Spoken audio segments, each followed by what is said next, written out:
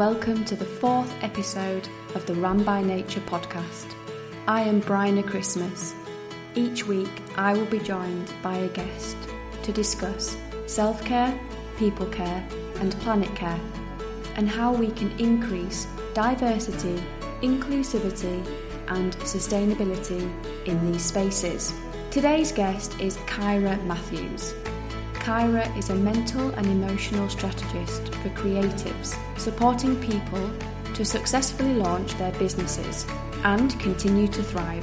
Additionally, she has her own podcast, No Room for Doubt. We talk about how we can often get stuck trying to change things in the past, which stops us from moving forward, and how we can change our own perspective, be present in this moment, and help ourselves and others to navigate this, to move forward and to reach our goals. Is there something in your past that is weighing you down? How can you embrace your own magic, connect with your true, authentic self, reprogram your thoughts and be successful? You can find Kyra at Kyra the Bold on Instagram. You can also follow the Ram by Nature podcast on Instagram at Ram by Nature. Or if you prefer, you can email me at hello@rambynature.com. We would love to hear your thoughts, feedback and comments on today's episode. And don't forget to hit subscribe on your preferred podcast platform to ensure you never miss an episode. And while you're there, why not give it 5 stars? Let's take care of our home and the home we live on together. Here is episode 4.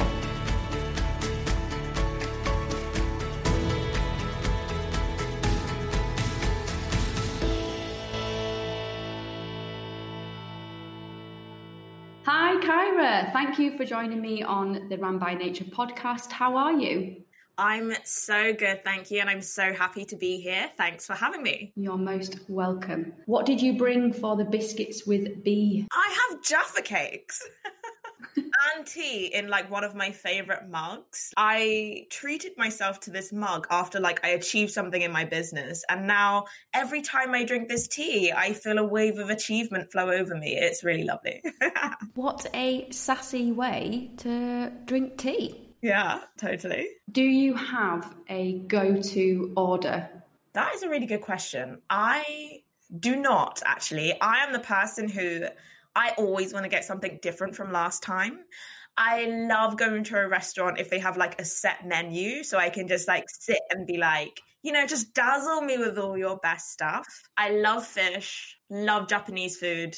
Do you have a set thing that you order? No, I don't. However, if I were to have a final meal, it would be pizza followed by ice cream. Ben & Jerry's. Please say Ben & Jerry's. Do you know, Ben & Jerry's, I'm not a fan. Oh my God. Slightly controversial, I know. That's so controversial. Mm-hmm. I like Ben & Jerry's because it just has all the things in it. It's like an ice cream with marshmallows, with chocolate sauce, with chocolate pieces, with vanilla. I'm just into that. If you could give your 16-year-old self some advice, what would that be? So my 16-year-old self was a high-performing perfectionist, but she didn't really know it. She also didn't really know what the word perfectionist was, so she felt that perfectionism was about getting things right the first time at whatever cost to your personal health, that your achievements were everything, and that even if your health suffered, it didn't matter, as long as you were out there achieving. And so what I would say to my 16-year-old self was that, please stop, take a break.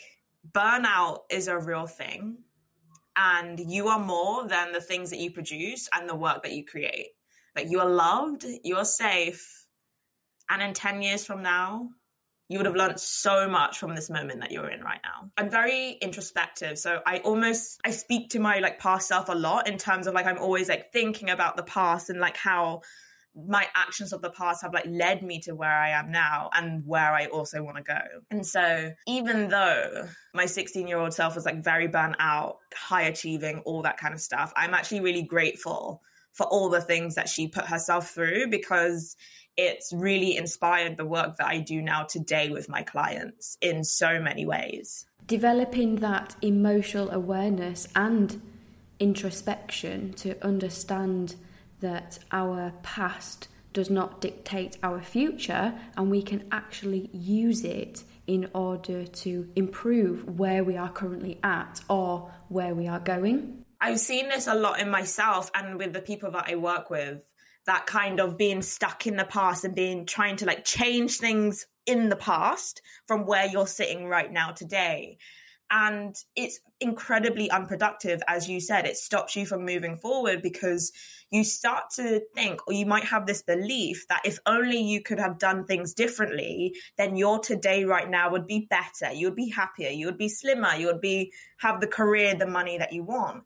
It is a complete fallacy. Like, it's something that your brain is creating so that you don't have to take action and do the things to achieve the things you want right now in the present. So we get stuck in thinking that, oh, if I could just change the past, then everything would be so much better. And I had this a lot with myself, because I always knew that I wanted to work in fashion, like since I was like 8 years old. And at 8 years old, I knew I wanted to go to Central St. Martin's, which is really world famous art college in London. If you Google best art college for fashion design, like they're like one in the top 3, I think. I always knew that I wanted to go there. However, when I applied when I was 18, I actually got rejected twice. No, maybe even 3 times, I think. Like, I applied for 3 different courses, got rejected 3 times. And I ended up going to UCA, which is in Rochester, a much smaller college. And I would look back on the past and think, if only I had been better, if only I had been more creative, I would have gotten to Central St. Martin's and I would have this amazing career. The truth is that I was resisting reality. I didn't get in, but it doesn't mean that my career is over. I just chose to look at it like that. And I spent so much time beating myself up and comparing myself to others. It's just such a shame, because I missed all of the magic and the opportunity that I have here if I'm just present in this moment. That leads quite nicely to my next question, which was going to be, what is your most appreciated failure? Ooh, I think probably that. And probably the fact that it was a failure that stayed with me for years. Like, it wasn't just, oh, you see the application letter, it's a big rejection, and you put it away, you throw it in the bin. It stayed with me for years. It affected how I saw myself versus my peers. It affected how I showed up in the university that I did go into. I really, again, high achieving perfectionist, I really pushed myself at the expense of my health, at the expense of my relationships. So it was a failure that I guess stuck with me. And when you expand it over time, it really changed how I saw the world. It wasn't until I left uni that I decided that this thing is so heavy, I'm going to have to put it down in order to do what I want. I'm not going to go back and apply again. I'm just not going to do that. So there's literally just no point me staying in that space. And it's so interesting because now I help other creatives in fashion, illustration, various industries who have similar experiences to that. Maybe they didn't go to university at all and they feel that for some reason they're left out. Through my experience overcoming that failure, I can now help people navigate that. University isn't the only way. You can pick any excuse and say that's the reason why you don't have success. Or you can turn those into, like your question suggests, your most appreciated failure, like the best thing that's ever happened to you. I think that's a much more exciting conversation than sitting there and thinking, well, if only I'd done that differently, I would be better or faster or fitter or whatever. Absolutely. So personally, how did you overcome that failure? I had to really confront it. Like, I had to really get honest with myself about what I felt that failure meant about me. me and what I felt it was saying about me. Because when I got rejected and I didn't get in, I made it mean all of these things in my mind, that I wasn't good enough, that I was never going to make it in fashion, that there wasn't a place for me, that only people who go to Central St. Martin's really do well, and now I can't be all the things that I want to be. So in terms of overcoming it, I had to slow down in order to speed up. I had to look at the behaviors that my perfectionism was causing. So my definition of perfectionism is actually that perfectionism isn't about work. It's just a strategy to gain and receive love and validation because you can't generate that within yourself. I had to look at my relationship with myself, look at my relationship with my past, and develop a real self-love practice. And I kind of hate the phrase self-love because I feel like people hear it and think, oh, bubble baths and face masks. And that is absolutely so far from what I mean when I say self-love. Self-love is about having self-integrity, about saying that I'm going to launch a business next month and going out and launching it. It's about examining your failures and what you can learn from that. It's about acknowledging who you are, the magic you have right now, and how you can serve the world the best with it. It sounds like a lovely, cushy process. It was incredibly confronting. I sought out my first coach. There was lots of tears, lots of crying, lots of, I can't look myself in the mirror right now. Really, that is the process of how I've developed my relationship with myself, future, present, and past. Thank you for sharing that. And talking about the present, if you had one day that you could spend doing anything that you wanted to do, how would you spend that day? I feel like two things would happen. I would spend it in a room of other business owners and creatives, and we would be getting super pumped up. We would be pushing each other, challenging each other, doing all these amazing things. And then right after, I'm by the beach, I can hear the ocean, my toes in the sand. Maybe I'm alone, maybe I'm there with friends, and it's just really relaxed and lovely. I love that. I love that you have two aspects to your day that focus on you and helping others, and then also connecting with that inner self. Yeah, when I'm working with clients and working with people and in those environments of other business owners, I just get so lit up. It's just such an amazing high. I just love it. But then I also love this moment when after I have a session with someone, I shut the laptop and I just feel so abundant, so full of love, so full of joy. It's just the most amazing thing. It's like eating a passion fruit. That's how my body feels. It's just so lovely. And yeah, just to sit there and just take it all in, be super grateful for that moment. It's just bliss. You've already mentioned that you work in fashion, that you do coaching. Could you just tell the listeners about your current role and how this began? Yeah, sure. So I am a mental and emotional strategist for creatives. Essentially, I help creatives understand what's going on in their brain, reprogram their subconscious mind so that they can go out and release and launch the businesses that they want, the businesses of their dreams.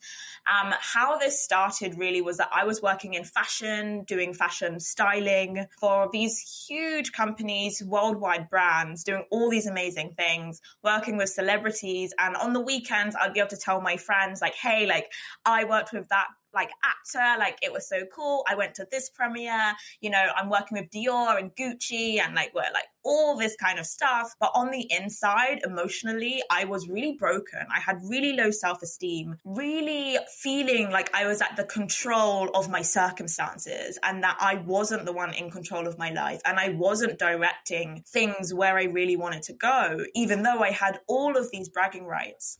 And there came a moment where I realized that the inside is actually important as how things look on the outside. In fact, they're probably more important. And I really kind of took that shift of being I actually don't care what this looks like on the outside. I'm going to go and figure this out, what's going on right here for me now, because my mental health was in such a place of breakdown, having anxiety every day, having panic attacks and not really knowing how to solve this and knowing how to combat this. And I actually didn't go to a doctor. Like I said before, I actually got a coach, and it was a coach that was the first person who taught me how to love me for me, how to process my emotions, how to manage my mind and manage my thoughts and direct my thoughts to where I really want to go. And I was so so inspired, and it was a kind of experience where I felt like called out by everything my coach was saying, and I loved it at the same time. It was so like, how could she say that to me? And then, oh my God, she's so right. And I just had such a profound shift in my career and in my life and in my business. I started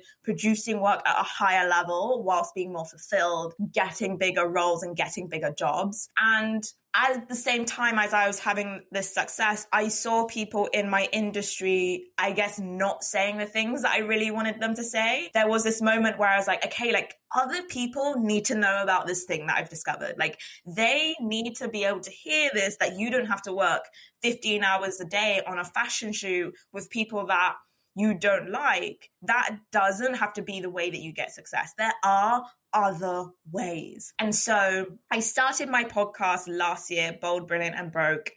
People were listening and they were like, you would be a really good coach. And I was like, And essentially at the beginning of this year in March, right as we hit lockdown, that's when I really started coaching and really launched my business. And it's been one of the best decisions I've made. It's been such a fun journey. What was the hardest part to starting? Admitting that I wanted to do it.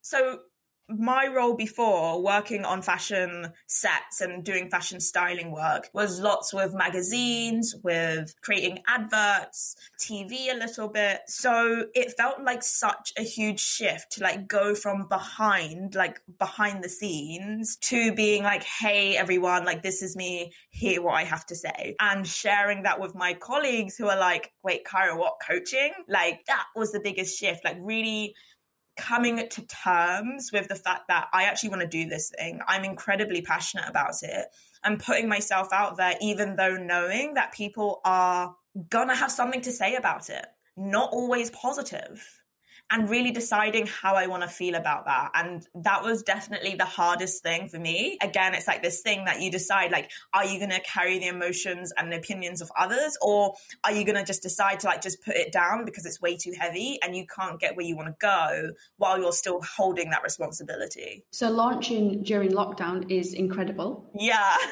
which was kind of wild. How have you been successful? So I think it's like why I launched. So right at the beginning of lockdown, what happened is I didn't really know what coronavirus was. Like I don't really watch the news or anything. I just came back from the gym, went to Tesco's, went to buy a packet of pasta and there was none. And I started panicking. And then my brother actually got really sick. And I thought he never got tested or anything, but we thought it was the virus. And I just went into a panic of being like, oh my God, like it's my little brother. What am I going to do? I was like cycling down to his house and standing on the street, talking to him, like calling him every day. Like, are you okay? Are you still alive? And in the end, he was totally fine. He recovered like a champ. And I guess I had this moment where I was like, oh my gosh, like we all could die. Like I could die, my brother could die, my boyfriend at the time could die. And I was just kind of like, is this how I want to go? Is like hiding this thing that I want to do, being afraid, is that how I want to go out? And I said no. And then that's how I launched it. I really made a decision that I have been hiding. I have been lying about who I am. No more. Because death happens to us all, to all of us. It's what we all have in common as humans. And so I think just having that moment has the thing that has pushed me through a lot of difficulties. But not only that, like I've had coaches and I've put myself in communities of people who are also doing the same. I've had a lot of failures over the way. I've learned how to evaluate my failures and to get up and try again. And really, that's the process of creating unstoppable momentum through those failures and through trying again, having a really powerful reason of why you're doing this. And really, that's how I created success and how I teach other people too as well. I'm very pleased to hear that your brother is well and made a full recovery. Yeah, he's like all good. Do you have a favourite memory so far? In my business? Yeah, in the business. Since launching during lockdown, has there been a moment that stood out for you? I would probably say when I had like my first paying client and I'm sitting there in a session, opening the laptop, opening Zoom, and she's like, I've just secured like this amazing project, or I've just secured this amazing client. So I was having some success in my business, but also she was now too, as a freelance photographer, when all these people told her that it wasn't possible. And I think that helping others achieve their goals, it literally sets my heart on fire, seeing other people fulfilled, comparing how they started with me, feeling like really low self-confidence, low self-esteem, not really knowing where they're going to go, really panicked and fearful because of the environment, because of what Corona has done to the fashion industry. And then them on the other side being like, oh my gosh, like I've got this. Like I've now got the tools and the skills to handle anything that life comes and throws my way. And every time I have like a success story like that, it just makes everything so worthwhile, so worth getting up and going through the challenges. And has it brought you anything that you didn't expect? Yes, so many. And I feel like we're just getting started. I have learned a lot about myself in terms of what my flaws are. Like, I think that you can't work so closely with people and really create the success you want without addressing where you are kind of dropping the ball in some areas, where you aren't living up to your potential and showing up in the right way. In terms of my relationships, again, like have really suffered at me wanting the success and building the success, if you know what I mean. In terms of, I had to really confront the way I relate to my ex-boyfriend, the way I relate to my friends, and always putting those kind of things second. And so in terms of it bringing me something that I didn't like, it really showed like a mirror of who I'm being in my relationships. And who I was being in my relationships wasn't something I was always proud of. Someone who would agree to things and cancel, or who didn't put my family first. So those things are lessons that are like quite brutal, and they're not nice to see in yourself. But also I'm grateful that I am having those lessons and that I'm finally seeing them. So now I can make changes in my relationships. And through your previous work in the fashion industry and now your new business, how diverse and inclusive have you found the industry? Like 0 out of 100. In terms of inclusive, fashion is an industry that for a long time has been viewed as like there's a small, tight-knit circle. And if you're not in the circle, you don't have friends in the circle, then it's really hard for you to ever get close or get into the circle. In terms of that circle being people of color or trans people, people of different backgrounds, it is a really slim and small percentage. And there is a lot of space and a lot of room for fashion to really improve as an industry, to become more inclusive, to become more diverse. And if I'm honest, only in 2020 and 2019 have we really had this conversation. It's September now, so we're living in the wake of Black Lives Matter of the summer. And it has caused lots of brands and the fashion industry as a whole to really like look and evaluate themselves. And it has also inspired like a younger generation of fashion creatives to really start building and start being those inclusive and diverse businesses that they want to see larger brands and larger companies create. In terms of it being inclusive and diverse, I don't think it has been. However, I do think that in this moment, there's a lot of space for younger creatives, younger designers, younger brands to create the kind of businesses that we really want to see on the horizon. Definitely. And have you found your clients that you've been working with, are they diverse? I would say so. And I wondered if that's because like who I am. So like I am a chubby Black woman. I wear my afro on Instagram. I show up with no makeup. Sometimes I show up and I'm fresh out of the shower. Sometimes I'm talking about things that I haven't, been very good on. Like sometimes I have shame spirals. I used to have a battle with my anxiety and all of those things. And I'm very open and honest with myself about those kind of things, and also honest with my audience about those kind of things. And so I have been able to draw different kinds of people who are like, hey, I think you can help me. You look like me. I think I can talk to you. I think you kind of know my background. So that's been really interesting to see as well, especially in my program, Start to Unstoppable, which is a group program. And I have 4 creatives in there, and they are all so different. different in terms of who they are, their background, where they've come from. It just makes the whole experience so much more richer with like texture and opinions and points of view. I find it fascinating. I love your Instagram. Thank you. That's how we met. Yeah. You are just a authentic ball of energy, which, yeah. Thank you so much. I think it's the best way to be, because like we all struggle with this stuff. And when people start like putting it out there and showing people their dirty wardrobe, I think the world is just a better place, because we all just feel more connected and more like, oh my God, that was so me yesterday. Yes, exactly. It makes you feel seen and part of a community of like-minded people. Totally.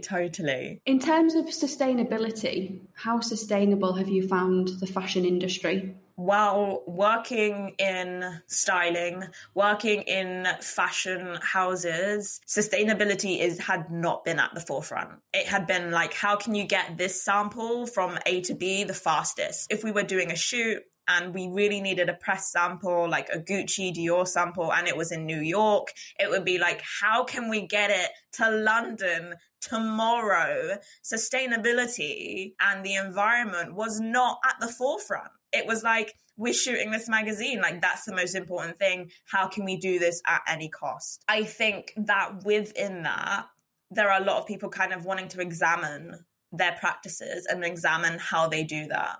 I don't know if that's going to really change in terms of the circles and the big magazines that I was working with. However, what I've been noticing in clients that I'm coaching and much smaller brands is that, you know, if you're a designer and you're deciding to start a brand, you get to build sustainability into your process from the very beginning, with your first seamstress, with the person who does your social media, with how you do packaging and what manufacturers you use, which means that there's a lot of innovation in the smaller brands and these people really starting from their bedrooms, from their small studios to build sustainability into their process. But of course, like I said before, higher fashion circles, they seemed to me less interested in doing that. Okay, so how do you think we can increase diversity and sustainability? Is it enough for brands to simply be using Black models, people of colour within their campaigns, or incorporating sustainable packaging? Or is that just a bit of greenwashing? I think totally greenwashing. From being on the other side, like in the business, it has to start from inside. I will always say that in terms of diversity and inclusion, that has to be an internal inquiry. It has to start with yourself first. It has to start with the people who are at the head of these companies. Fashion and loads of brands actually have been recently called out for just using Black models. And then you see a picture of their design team on Instagram and it's a sea of white faces who all look really similar. I think that in the current climate of things, that isn't enough. I don't think that social media, Twitter are silly. I don't think we're a generation of people who are just going to accept that you've sent me my parcel in a recyclable box. It isn't quite enough. It is really going to take getting honest and looking at the systems that we've set up that have created a lack of diversity and a lack of inclusion. If we even just go back, this is totally full circle, to Central St. Martin's and their application process, the places where brands are looking for candidates and people to join their teams. Central St. Martin's is a majority white institution. Parsons, also the same. So these issues that we're having with a lack of diversity and a lack of inclusion, they're starting right at the beginning before people even get jobs in the industry, before they're even accepted to these places in the industry. It's going to require us really going to ground zero and deciding what part of change we really want to affect. I don't think that there's a brand that could be 100% sustainable, 100% ethical, inclusive, diverse, like all the things. I think it's really deciding, well, this is the kind of change I can make. I can make really sustainable clothing and going really all in on that. Well, this is the kind of change I can make. I can encourage young people from really poor working class backgrounds backgrounds to get into textiles and art, and that's what I'm really going to go all in on. But it does take really being confronting and really being honest with yourself on where we have dropped the ball and where we haven't been the best that we can be. Absolutely. So from a personal perspective, where do you see Kyra Matthews, the business, going in the next few years? Well, I see us as really changing the way that people relate to the fashion industry. One of the things that I had said is that people see the fashion industry as this like really inclusive, you got to be in the circle. If you're not in the circle, you're not going to make it. And I just don't want that to be the case for the creatives that I work with. I want to inspire a generation of creators, independent makers who believe in their mission so much that this small circle that they think is in fashion isn't even on the table anymore. They are having their success in their own right. They do not have to go to university if they don't want to. They don't have to work 15-hour days if they don't want to. They are deciding what success is for them and then going out and actively creating it. They are fulfilled individuals. They are leaders, tastemakers in their space. And to be honest, it really is my honor to inspire and to facilitate that change within people. I'm excited to follow on that journey. Yeah, me too. It's definitely like a long-term vision, like deciding, fashion, I don't like how you're doing it. We're going to do it differently. But every day I see progress and see steps towards that vision. So I'm really excited. And also, I'm not alone in this. There are other fashion brand strategists that I've seen who are really passionate about small independent makers and making fashion industry inclusive and welcoming and something where anyone can have success if they really want to. There are people who are really doing it differently and deciding that the way that fashion has been going, it can't continue like this. So I feel like I'm not alone in this mission, and it's an amazing thing to be able to say that I have contemporaries and other people who also feel the same and also want to create that change. Fabulous. Is there anything that I haven't asked you that perhaps I could have asked you, but I don't know you well enough to have asked? I think this is around my favorite book, because I love reading. Like, I was the kid who would like go to the doctor's surgery and sit and read and commit to reading every single poster on the wall about every single disease. So I think the question that you could have asked me, but don't know me well enough to ask, would be like, what was my favorite book, or a book that totally changed my life? And I have two, like a nonfiction and a fiction one. Fiction would be Fingersmith by Sarah Waters. Do you know that author? No. Oh my God, please get that book. It's so incredible. I was reading it on the Eurostar, such a tangent, but I was reading it on the Eurostar going to see a friend in Paris. And it is such like a show-stopping book that I remember like screaming out on the train and being like, oh my God. And the guy next to me just being like, calm down, hun.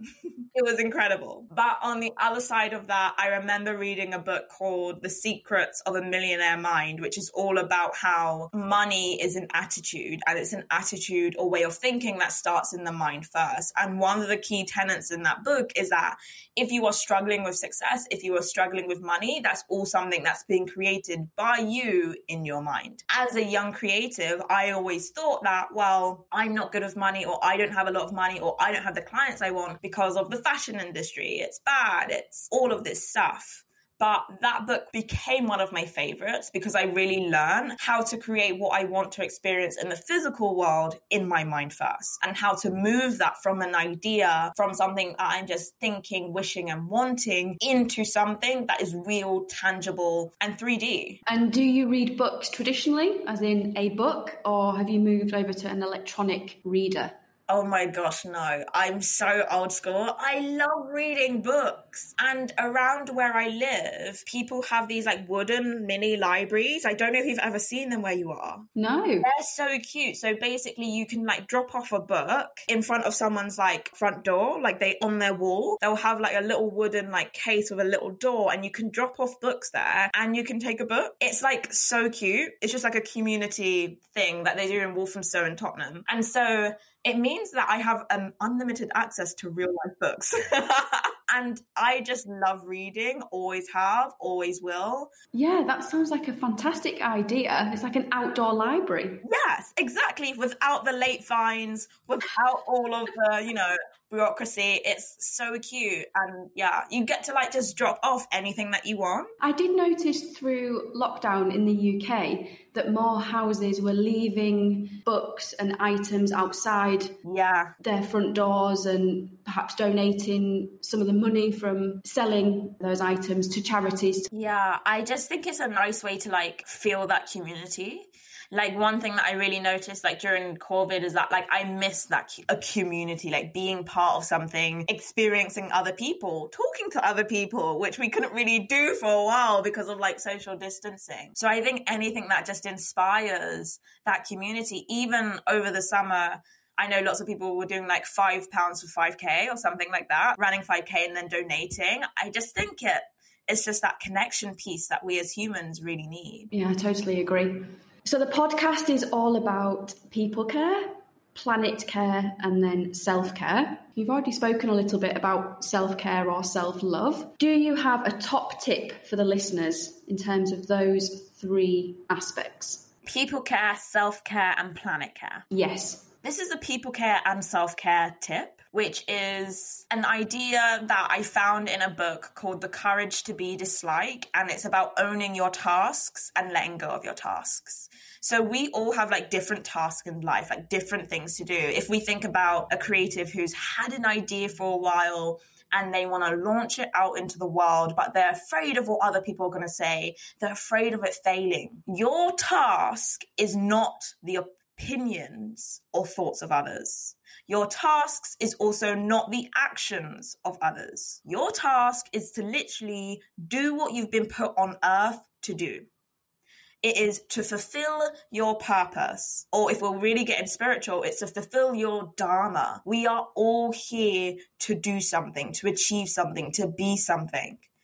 It's going to look different to everyone. It is your task on earth to find out what that is and to have the courage to see that through to the end. Once you start allowing other people to have their own opinions, to have their own journeys, even though it might look different to yours, and you can still choose to love that person anyway, that is looking after your people, looking after your siblings, your friends, your brothers, and looking after you. In terms of planet care, go and spend time in the environment, in nature. Mother Earth actually gives us so much. We depend on Mother Earth, but we can be really disconnected from Mother Earth when we're just behind our laptops, when we just get, food from Tesco, when we are just locked in our houses all the time. This summer, I've been spending a lot of time in my grand's allotment, growing food, eating things straight from the ground, walking, just being in nature, not having my phone with me, not even having like headphones or anything. We really need to connect to where we've come from. And I think now more than ever, the earth really needs us to see that she is struggling and she needs our support. 3 fantastic tips there, Kyra. Thank you so much.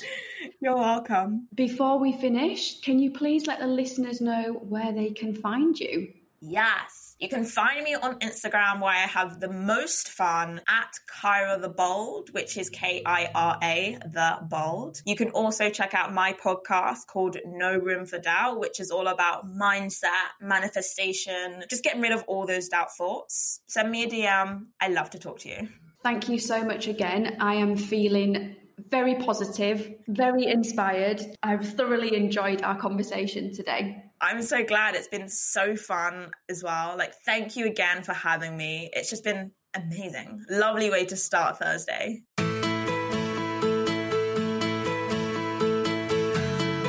Thank you for listening to today's episode.